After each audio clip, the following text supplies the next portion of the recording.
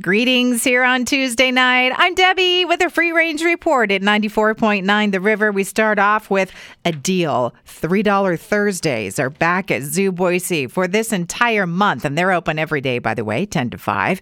Boise River Greenbelt closed this week on the south side near Garden City, downstream from the West Bridge. It's stream bank repair. Probably is going to take a month. Interesting Valentine's Day spending survey. More than 1 in 4 of us say we are spending nothing. We've agreed. It's a made-up holiday just to take our money. Yep. The only spending thought that I have is Cheap Chocolate Day, which is February 15th.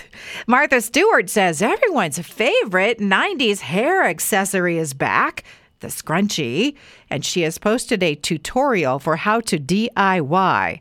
Candy-scented deodorant is a thing now, and I like it. And I see that people are using mushrooms as paintbrushes for acrylic creations because they're kind of spongy and wiggly, and then when they degrade, they make interesting patterns.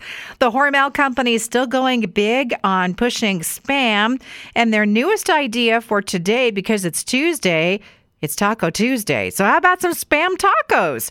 You got to cut the Spam into strips and fry it first for the filling. Frozen pizza taste testing done by some expert. And the winner was Red Baron Classic Crust 4-cheese pizza. You guys, it's one of the cheapest.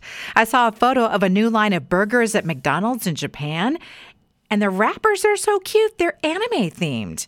Idahoan mashed potato bowls. Quick to prepare. People are decking them out with cheese, sour cream, pieces of chicken, bacon, everything on top.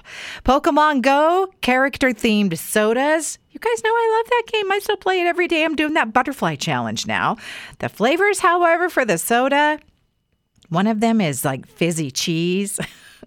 Pillsbury Pizza Pops, they're selling these in Canada. They're not actually popsicles. These are pita pockets in the freezer case. And how about a super quiet toaster? Marketed as being more polite when popping up when the toast is done instead of that panic thing that freaks my cats out too. This one just gently brings the toast up and then it plays a very nice polite tone like ding. That's a wrap on the Free Range Report tonight. Past editions at riverboise.com, riverevenings.com, and on Apple Podcasts.